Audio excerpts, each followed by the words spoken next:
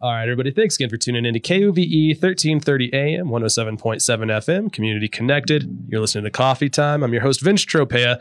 As I mentioned before the break, we're in studio today with Sarah Reilley and Shiloah Smith from the Lander Inclusion Movement. Really cool, relatively new group that formed here in Lander that's doing amazing work for providing disability-friendly experiences throughout the community. We're going to get a little bit of background info on how the group formed, why they felt the need to start it, and some of the things they've got coming up here in the future. But before we dive into all of that, how's everybody doing this morning? Doing pretty good, Vince. How about you? Not too bad, Sarah. Thanks for coming in. I'm doing great. Shiloh, thanks to the both of you for coming in today, taking the time to chat with us about the Lander Inclusion Movement.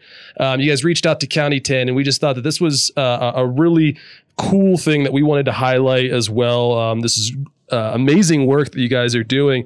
And if you wouldn't mind just kind of giving us some background information on the group's formation. So this kind of came out of a mix of interest and necessity and just wanting to do something that was positively impactful in the community. Shiloh and I both have experience working with individuals with disabilities, and we've been to a number of really incredible activities throughout the community because, as everybody knows, Lander is amazing.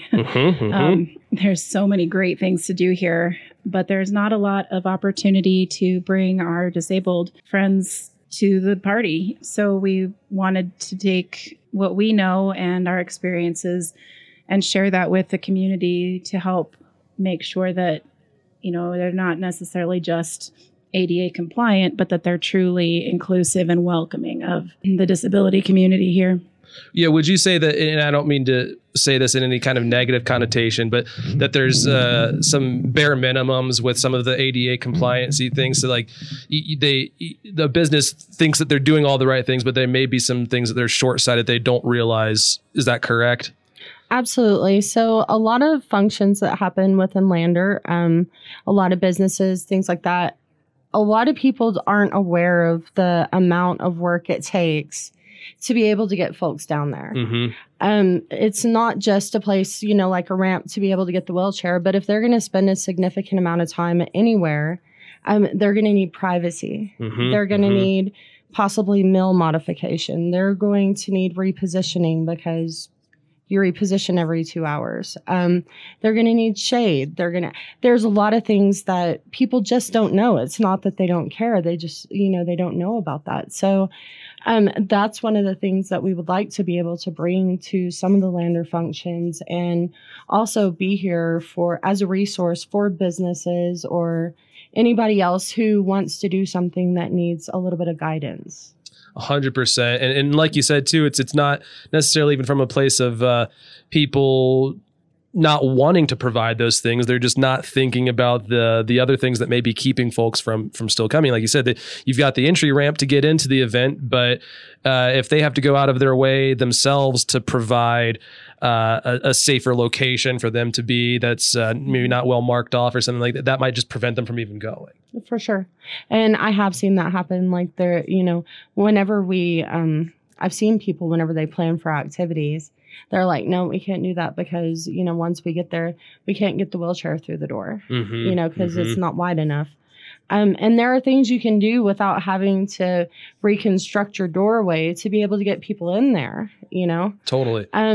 There we've looked at, I've seen people look at activities that involve food and they say, well, we're going to have to blend their food. We're going to have to chop food. And then there's people that are out there that aren't part of a facility that just don't even try, and those are the people that we're looking at too. To be able to help with, because, you get that loss of independence, that just getting so used to not being a part of our community. And we want to change that. Well, in Lander, this whole area is just known as such an outdoor community too. So you got a lot of outdoor groups who, like you said, they're not thinking about it at all. They're like, oh, but that's not going to stop a group of folks who maybe want to go watch the Climbers Festival chin-up competition or whatever that they're doing, or if it's up in the Sinks area. There's also adaptive equipment. The Climbers Association may not have thought about or haven't looked into that would enable some of these people that are in wheelchairs that have done this in the past or have an interest in it, that they would be able to do that too. That's such a cool concept and a cool idea. Yeah. So I guess what the movement is about is to get people thinking about inclusion and how can we make that happen, and creativity. And of course we have to be safe, but there are so many things out there that people just don't know about to give a person that is wheelchair bound or a wheelchair user, or does have intellectual disabilities, the same quality of life that we have here. 100%. So. And you were mentioning that you both have worked with people with special needs in the past. And I'm looking at some of the past events here from your New Lander Inclusion Movement flyer, talking about the community caroling and the Eagle Spirit Dancers. I was wanting to get your some background info on the involvement with that and how it ties in. Those actually kind of came up out of a conversation that we'd had with Senator Case, who, has become a good friend of ours and a pretty good friend of the community in general. And he has a lot of great ideas about including folks with disabilities and different needs. And so we kind of started a little group this last fall and thought, hey, wouldn't it be great if we could take Christmas carols to the people who can't get out and do the caroling? And we ended up spending half hour or 45 minutes at community entry services, and they all gathered in their common area and we sang Christmas carols together. And it was so fun to see them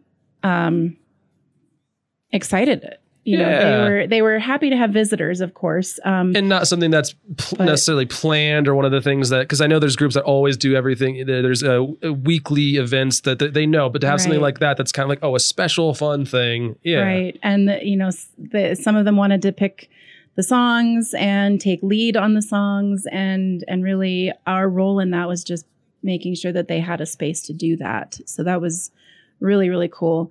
And then the Eagle Spirit Dancers were invited down to the Inn at Lander to put on a show for the community entry services and Wyoming Life Resource Center, and I believe Northern was invited as well. And it was a pretty good turnout of people just getting to listen and experience a type of music and dancing that even in Lander, Wyoming, there's still a lot of people who don't take advantage of that experience and being part of another culture celebration for a little while. And that was really, really cool to see too. And then just a big melding of different folks from the community all kind of coming together too. Exactly. And other ways that upcoming events in terms of people coming together to the Lander Adult Prom, Pig Roast, and Bookmarked.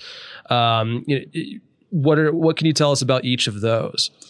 So the Lander Adult Prom is something that we've been part of from the very beginning, and we're pretty proud of that also.